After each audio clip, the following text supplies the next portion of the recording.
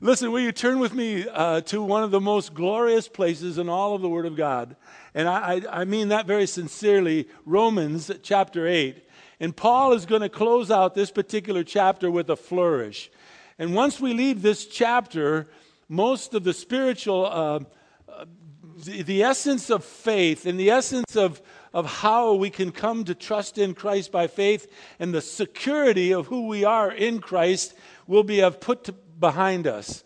And we will then move into doctrine. We will then move into being sanctified, serving the church. Now that you have an understanding of who you are in Christ and that nobody can take that away from you, Paul is going to try to share with us the wonders of what do we do with this wonderful knowledge of Christ, and what do we do with this essence of being a part of His family.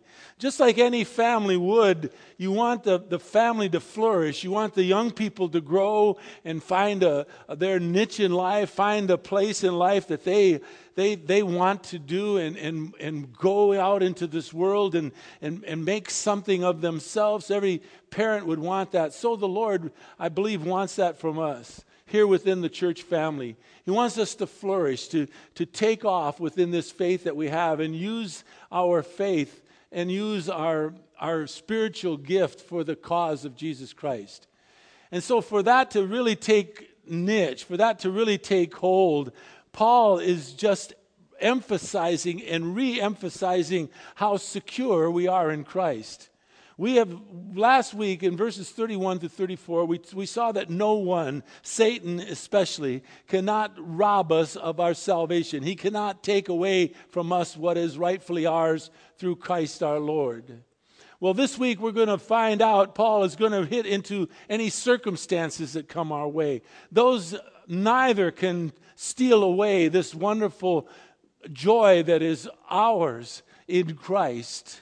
Now, Paul set the tone for us. If you recall, and I know you do, in the 7th chapter, in the 24th verse, out of nowhere, he says, "Wretched man that I am." Remember? "Wretched man that I am," he said, "who's going to set me free from this body of death?" And then he answers in the next verse, verse 25, he says, "Thanks be to God, it is done through Christ Jesus my Lord." And so what Paul did was he just kind of exposed himself, saying, I'm a wretched man. Who's going to set me free? Oh, it's already been done through Christ Jesus my Lord. And then he begins the 8th chapter in the first verse by saying, there is therefore. You might want to memorize this verse. There is therefore now no condemnation for those who are in Christ Jesus. No condemnation. Paul is assuring you and me through himself that we are not to be condemned any longer, even though, wretched man that I am, who's going to set me free?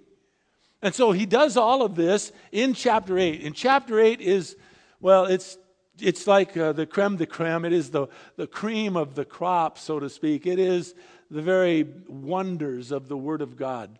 Because in this one chapter is everything that you and I need to know to be secure in who we are in Christ and for what purpose, so that we might serve the Lord. So Paul's asking us in verse 35, he says, who is going to separate us from the love of Christ?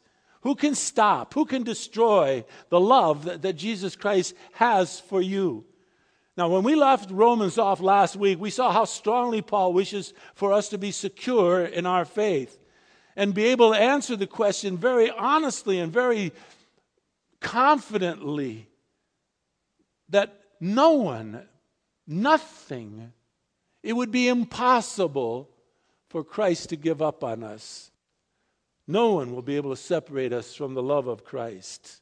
So I want you to read these verses with me. Now, we're only going to read verses 33 and 34 for just to get the flavor of what's being said from verses 35 through 39. But I am going to touch on verse 34 because it's so rich. There is so much in all of this. It's really almost impossible to cover it all in a short period of time. Chapter 8 could be studied for years and years. I know you feel like it has already, but not really. But let's read from verse 33 to verse 39. Verse 33, Paul asks a rhetorical question. He asks, who will bring charge against God's elect? God is the one who justifies. The word justifies means basically just as if I've never sinned. He's the one who justifies you. Who is the one who condemns? Christ Jesus is he who died. Yes, rather, who was raised, who is at the right hand of God, who also intercedes for us. Another rhetorical question in verse 35, who shall separate us from the love of Christ? Paul asks, shall tribulation or distress or persecution or famine or nakedness or peril or sword? For just as it is written, for your sake we are being put to death all day long. We were considered as sheep to be slaughtered. But in all of these things we overwhelmingly conquer through him who loved us. Paul says, for I am convinced that neither death nor life, nor angels nor principalities, nor things present, nor things to come, nor powers, nor heights, nor depths, nor any other created thing shall be able to separate us from the love of God, which is in Christ Jesus our Lord. Boy, don't you get a sense of how much we ought to love Jesus Christ? I mean, gosh, Paul begins this by saying there's no condemnation for those who are in Christ Jesus. He ends by saying nothing will be able to separate us from the love of God, which is in Christ Jesus our Lord. He's everything to us. He's everything to this church. Everything that we are is because of who he is. And today, of all days, that's the message. The message is Christ and how much he loves you. Father, we want to come into this place in Scripture fully empowered by you. And so I ask, dear Father, that you would open up our eyes so that we might behold wonderful things from your law. It says that, Father, you give us that as a verse in the 119th Psalm. And so we just quote back to you, Father, what you say to us. I pray, Father, that you would move me aside. Just, Father, that I would not get in the way of what you want to say to us. Let's face it, Father, just a human being. I'm just a man. There's no way I could reach everybody here. It's just impossible. But Father, you can do that. And so I give this place up to you, Father. I ask that you would do with each person here as you so desire. There's some of us here that are very confident in our faith. We don't need a lot more confidence. There's others of us here, Father, who are desperately in need of being assured that we're believers. That Satan and circumstances seem to beat us up. Whatever is the case in every individual here, Father, would you minister to each one as you so see fit? I pray you'll bless us. I thank you, Father, from the bottom of my heart for men and women like Doug and Kathy Renault and men like Rob and Selleck and David Briggs. And Father, for allowing us to be frugal enough with the monies that these dear people gave to this church, that we would be able to save enough to be able to purchase this building. And then, Father, you bring in the people to help us to maintain this place. There's exciting things ahead of us here in this building, Father. I can sense it. I can sense it just as sure as I'm breathing right now. But, Father, I don't know. I'm not God. I don't know.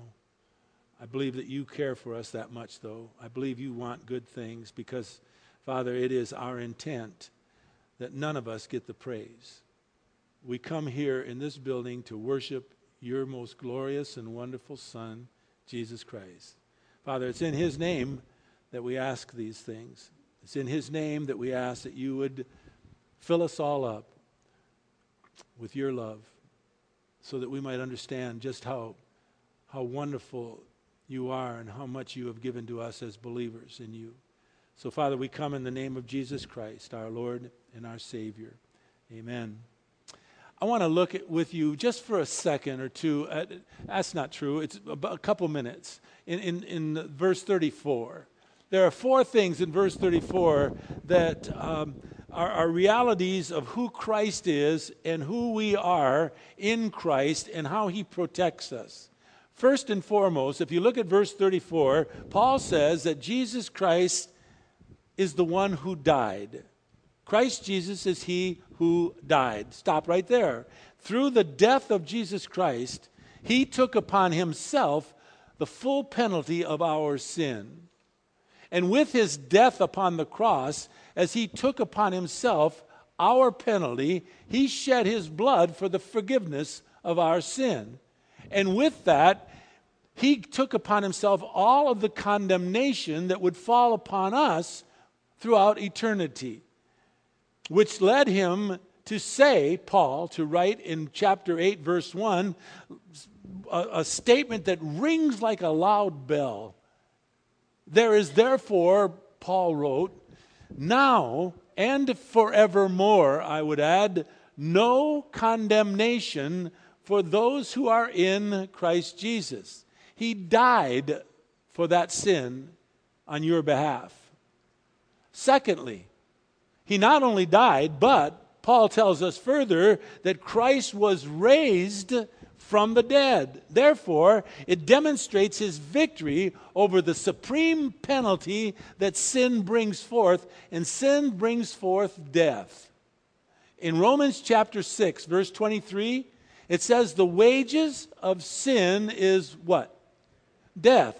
But, Paul goes on to write in that same verse, the free gift of God is eternal life in Christ Jesus our Lord. So we see that he died, but he didn't just die, he rose from the dead. But he didn't just raise from the dead.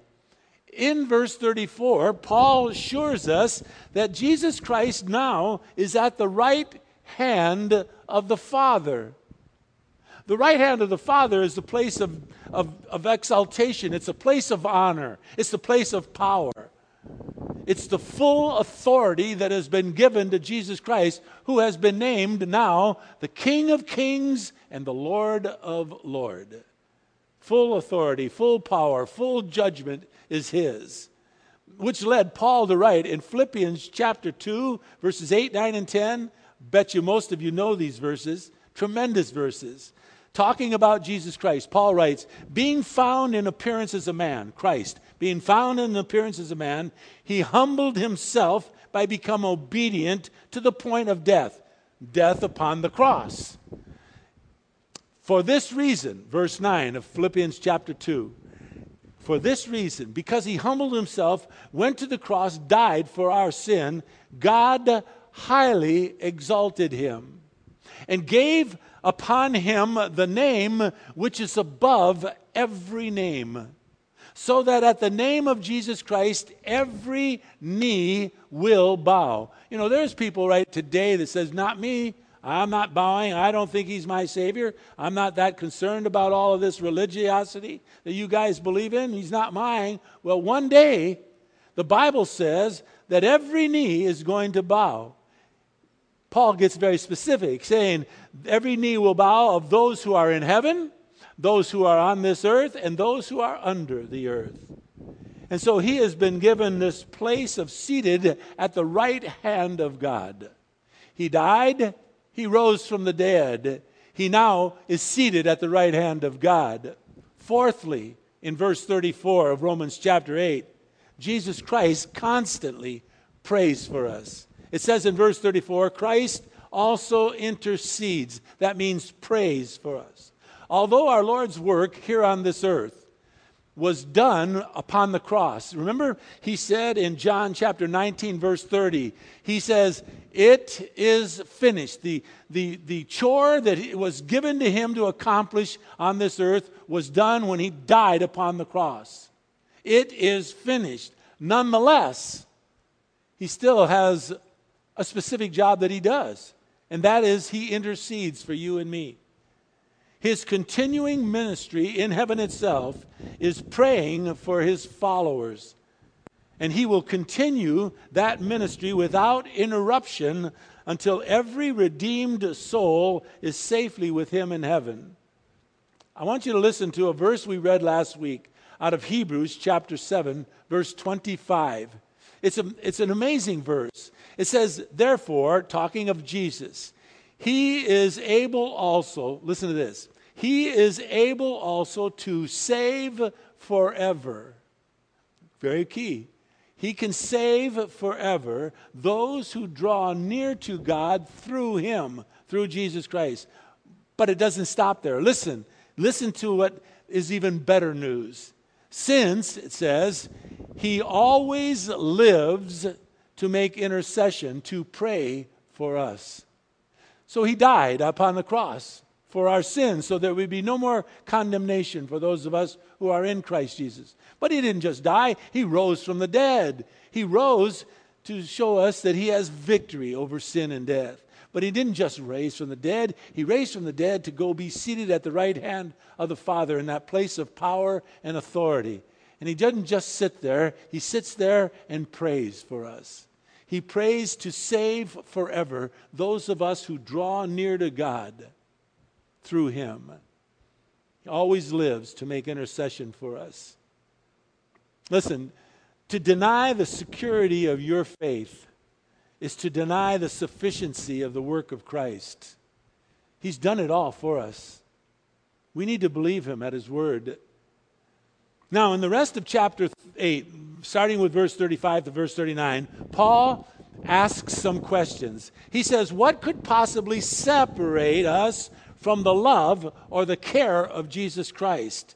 He has established already in verses 31, 2, 3, and 4 that it is impossible for anyone, Satan in particular, to take away our salvation. But now Paul asks a further inevitable question.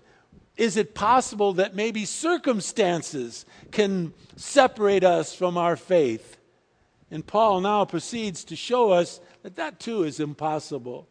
He doesn't give an exhausted list, but he begins in verse 35 by asking this: who will separate us from the love of Christ? And then he gives out some things that might go on in one's life. He says, will tribulation, verse 35, will distress, will persecution, will famine, will nakedness or peril or sword? He is asking, will unpleasant and dangerous circumstances have a detrimental influence on our faith? But the question isn't really that. The question is, can any of these events cause a believer to sin themselves out of their salvation? But let's begin with the obvious. Let's see, what is Paul really saying here? Is he talking about you and me? Somewhat. But not when it comes to who will separate us from the love of Christ. It should be noted in verse 35, verse 37, and verse 39, it is noted in there, the love of Christ is in verse 35. Him who loved us is in verse 37. The love of God is in verse 39. That love does not refer to our love for God. It refers to his love for us. And so to put all of this in perspective, we're not talking about how much you love God, will that separate you from him? What we're talking about is how much does he love you? And can anything that you do separate his love from you? And the answer is a resounding no. It is utterly impossible. You see, you and I cannot really love God until he first loves us. That's a statement out of 1 John chapter 4, verse 19. We love, it says, because he first loved us. So everything you and I know about love has been given to us from God. And so the love of Christ, him who loved us, the love of God represents our salvation. And so Paul is asking rhetorically in verse 35, 37, and 39, concerning the love of Christ a huge question. And the question is there any circumstance that is powerful enough to cause you to turn your back against Christ? Now catch this. To the extent that it would cause Christ to turn his back upon you. And Paul says, nope. No. You're not in control of your salvation. You asked by faith for him to come into your heart. He took it upon himself now to care for you the rest of your life. That's his ministry to you. You can't separate him. You see, most people read this, can I do anything to separate me from Christ? That's not what Paul is speaking about. Paul is speaking about, can you do anything to separate yourself from Christ to make him separate himself from you? No, can't be done, he says. What at issue is here is the eternal question. Is the eternal love and the forgiveness that Christ bought for us with his blood upon the cross, is that sufficient enough to save you and to keep you forever secure in your faith? There's a statement that our Lord made to the disciples, but really to everyone that ever came to Christ to believe in him, when it was at the Last Supper. And in John chapter 13, verse 1, it says, before the feast of the Passover, Jesus, knowing that the hour had come that he would depart out of the world to the Father. In other words, he knew that it was imminent that he was going to go to the cross and have to die for the sin of this world. It says, having loved his own who were in the world, that's us and the disciples, he loved them or us to the end. Now, key to that verse, John 13:1, is the last two words, the end. The end there does not refer simply to the end of the life of Jesus Christ, to when he would go to the cross, he would love them until he went to the cross. No, you know that. The end there doesn't simply mean the end of our life here on this earth. No. The end there talks to the end of time, to eternity, which led John to write in 1 John chapter 4, verses 9, 10, and also verse 17. Listen to these words. Talk about confidence. John writes, by this the love of God was manifested in us. God sent his only begotten Son into this world so that we might live through him. Goes on to say in verse 10, in this is love, not that we loved God, so I'm trying to share with you, but that he loved us. That's the essence of the gospel. The essence of the gospel is by faith you believe and trust in him for your salvation. That places you into his family, and he takes you into his own, and he has now called you his child. He will care for you. So, this love is not that we love God, but that he loved us and sent his Son to be the propitiation. That's a long word for the payment for our sin. He died for yours and my sin. Now, verse 17. By this, love is perfected in you and me, so that we may have what? Have confidence in the day of judgment. That's what the end is talking about. So that we will be confident when we stand before the Lord. We have this confidence because we know that the divine and indestructible love of Jesus Christ holds us firmly in his hands for eternity. That's what Jesus was saying in John chapter 10, verses 28, 29, and 30. Verse 30, they were asking him, tell us plainly, are you the Christ? He says, I've already told you, you just won't listen. And that's when he said in John 10:30, I and the Father are one. And that's when they took up stones to kill him, because they said, he asked them, why do you want to kill me? Why do you want to stone me? For what I said? No. I mean, for what I done? They said, no, not for what you did, but for what you just said. You made yourself out to be God. They knew what he said. Everybody knew what he said. Before he made that statement, I and the Father are one, he said, my sheep hear my voice. They know me and I know them. And he says, I hold them in my hands, and they will never perish. No one will be able to snatch them out of my hands. The next verse, verse 29, he says, and my Father, who is greater than all, He holds them in his hands too. And no one will be able to snatch them out of my Father's hands. I and my Father are one. You're secure in Christ. You cannot be any more secure. And so the Lord God, I think through Paul, is trying to confirm in your heart of hearts that you know for sure that you are a believer, so that you can be confident not only in the day of judgment, that's great, but you can be confident here now so that we can make an impact for Christ within our families, within our lives, within our church. Look it. Just as you and I can only love God because he first loved us, you and I can only hold on to God because he holds on to us. You're not holding on to your salvation, folks. God did not entrust you with your salvation. He trusted you with faith, but not with salvation. He's holding on to you and me. So let's take a look at these. What are these trials that come our way? In verse 35, there's tribulation. That's a Greek word which is T-H-L-I-P-S-I-S. It means to be squeezed or placed under pressure. That's tribulation. The second word, distress. It's a longer Greek word. It's S-T-E-N-O-C-H-O-R-I-A.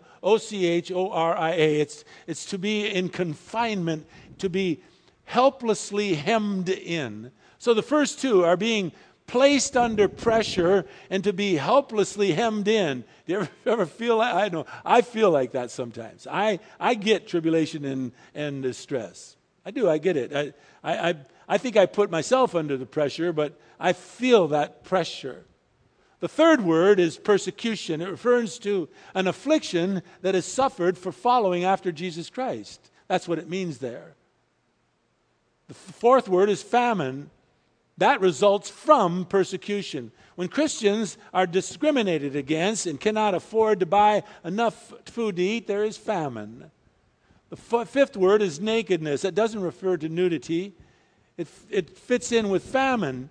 It's being unable to adequately clothe yourself because of the persecution, the famine, and now the nakedness. Then comes peril. Peril simply put is to be exposed to dangers. And the last word is sword. Now, sword is not like a sword for sword fight. Sword there is like a word for a small dagger that can be easily concealed.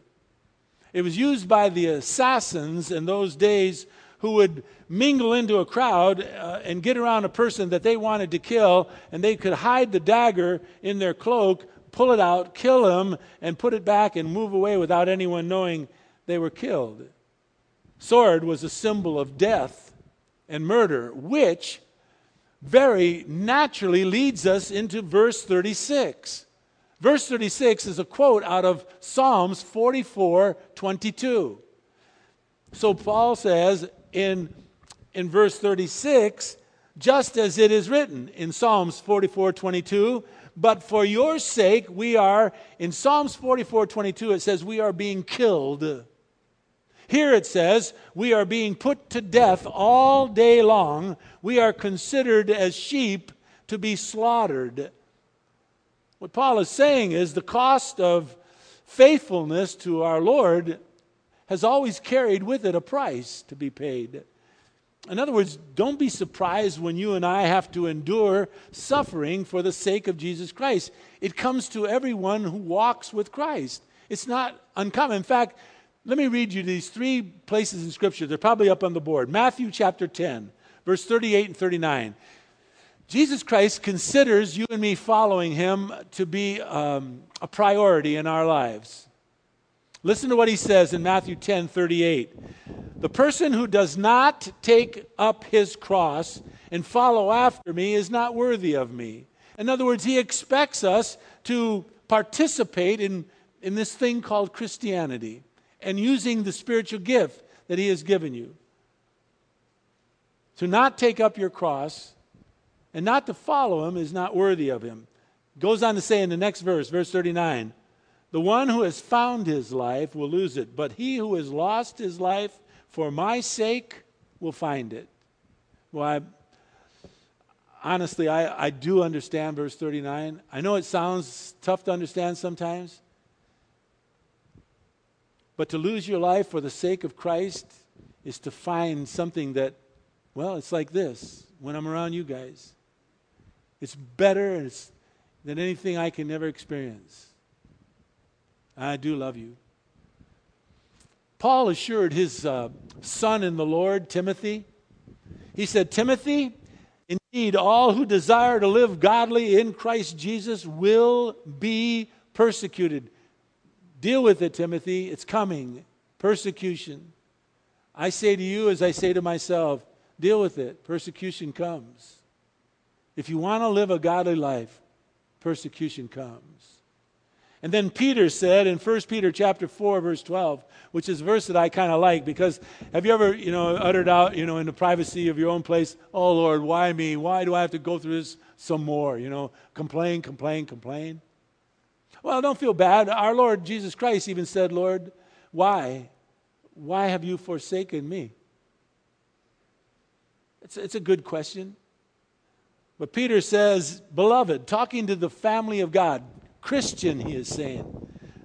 He says, don't be surprised at the fiery ordeal among you, which comes upon you for your testing, as though some strange thing was happening to you. I add in there, just to you. I read that a lot. Why do I think that that I should be out of this trouble? Why do I think that some strange thing like this shouldn't be happening just to me? You see, trials happen to all of us. Which leads Paul to end this place in Scripture with a flurry. I mean a flurry. To understand verses 37, 38, and 39 is off the chart, folks. He says, but in all these things, after he's told us about this whole ordeal, this where he says in verse 36, but for your sake we are being put to death, being killed all day long. We are considered to be sheep to be slaughtered. He says, though, in verse 37, but in all of these things, he assures us again, in all of these things you overwhelmingly conquer. Paul says, through him who loves you. Paul says in verse 38, I'm convinced. I am absolutely, utterly convinced. Paul is now pouring it on. He is overwhelmingly convinced that you and I will conquer. He says there is not death, nor life, nor angels, nor principalities, nor thing present, nor things to come, nor powers, nor heights, nor depths. Anything else you can think of, any other created thing will be able to separate you from the love of God, which is in Christ Jesus your Lord. Now think back. In verse 36, what we just saw about for our sake, for his sake we are being killed, being put to death all day long. We are considered as sheep to be slaughtered. How can a sheep who is absolutely helpless, can't fight his way out of a paper bag, how can a sheep who is being led to slaughter be more than a conqueror? How can a sheep be overwhelmingly conquerors? Let me remind you what it is. Paul is not saying that you and I are the conqueror. Paul is saying our Lord is the one who does all the conquering for us. Any victory that comes in your or my life is because of Jesus Christ and belongs to Jesus Christ. That is exactly what David Briggs prayed about to Doug and Kathy Renault. That they are a people who do not want the credit. They do not want the recognition. They want it to go to the Lord. All the victory belongs to Christ, not to us. And any victory in your life or my life is not because of our being victorious or our being conquerors. It is because of Jesus Christ who loves us. Overwhelmingly conquer is the word H-U-P-E-R-N-I-K-A-O. It means to conquer with success to spare. In other words, it's to overwhelmingly conquer. It brings victory over everyone and everything that threatens our relationship to Jesus Christ. And it is done entirely through the power of the one who loves us, Christ. Paul has just declared a while ago, back in verse 28 of this same chapter, he says this: God has caused all things to work together for good for his children, to those of us who love him according to his purpose. And so in verse 38, Paul says, I am persuaded. In the New King James, it's persuaded. In the New American Standard, it's convinced. It means that Paul says, I know this for certain. He is assuring us that he's not teaching us of anything that he himself is not fully convinced and persuaded of. Let me as we close. In fact, you can close your Bibles if you want. Just think for a moment with me. You know what happens to a believer when they are persuaded, when they are convinced? People who are convinced have conviction. And people who have convictions live according to their principles. How else can you explain the life and the ministry of Paul and the other apostles who gave their lives for the cause of Christ? It's amazing how they lived. They lived like they did because they were persuaded that Jesus Christ died for them, rose for them, is seated at the right hand of the Father, is going to come back again for them, and that their faith was secure because of him. That's what the church needs. That's what we need here, the Rock Community Church. We need church today that people who are convinced, secure, that nothing can separate them from the love of God that is in Christ Jesus our Lord. Nothing. Listen how this began. Chapter 8 began by Paul saying, there is therefore now no condemnation for those of you who are in Christ Jesus. He ended the chapter by saying that nothing can separate us from the love of Christ. And in the middle of chapter 8, he says that all things are going to work together for good to those of us who love God and are called according to his purpose. God's got great things in store for you. There's only one person that I know of can stop you, and that's yourself. That's it. There's plenty of us here, me included, that don't feel smart enough. Don't think we can do it. I'd tackle that job, Lord, but I just don't have I need to get a little more intelligence. I need to get a little more understanding of the Bible and all of that, so I'm going to wait. Or I'd tackle that job, but you know, man, you have no idea how busy I am, Lord. You know, I'm busy. Well, I understand busy. I've used that excuse a couple of times my own self. Well, you don't know, Lord, I'd do it, but I don't have the finances. I mean, if I had the money, I'd do it, but I don't have the money. Listen, we love a Lord that has all the cattle on 1,000 hills. He's got the money. He's got the time for you. He'll give you the intelligence. I'm a prime example of it. Folks, I have just told you everything I know out of the book of Romans, the 8th chapter. I've poured it out. I'm going to go home now, and maybe not this afternoon. Normally I do, but I've got stuff I've got to do this afternoon. But normally I just go home, I sit down in front of my computer because it's a place for me to relax, and I start studying chapter 9. I just like doing it. And I'll try to learn more so that I can tell you more next week. If I were to stop and think about how utterly dumb I am, I wouldn't do this. It's intimidating. Satan would love to stop you and me from serving the Lord with the spiritual gift that he has given us by using those flimsy excuses. Not enough money, not enough time, not enough intelligence. It's not you that's doing it.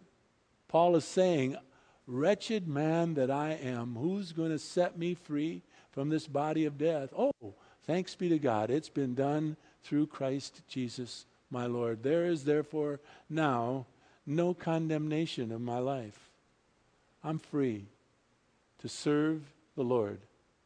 And when I sin, he has given me 1 John 1:9. If I confess my sin, he's faithful and just to forgive me and to cleanse me from all unrighteousness. And he doesn't kick me out of the family.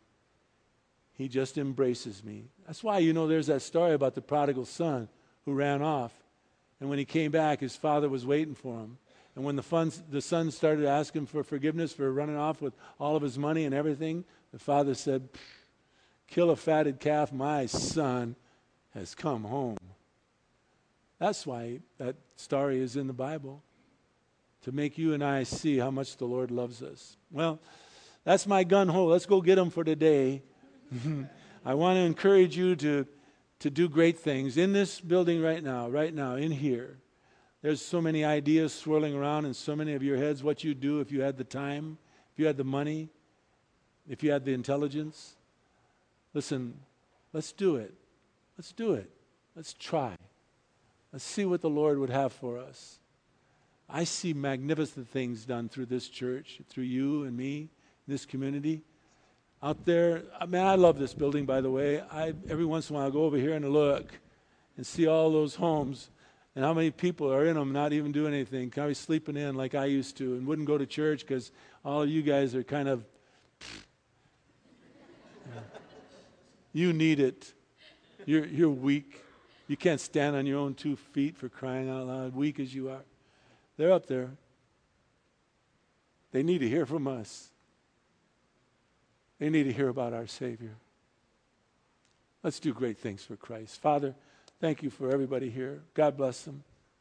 Help us as a church to be everything you want us to be, Father, but most of all, let us worship you and thank you for the goodness of who you are. The victory is yours, Father. The assurance of our salvation, you did not entrust that to us. You're holding on to us. And we might feel like we're holding on to you, but Father, it's you. So thank you for that. Bless us all. In Jesus' precious name, amen.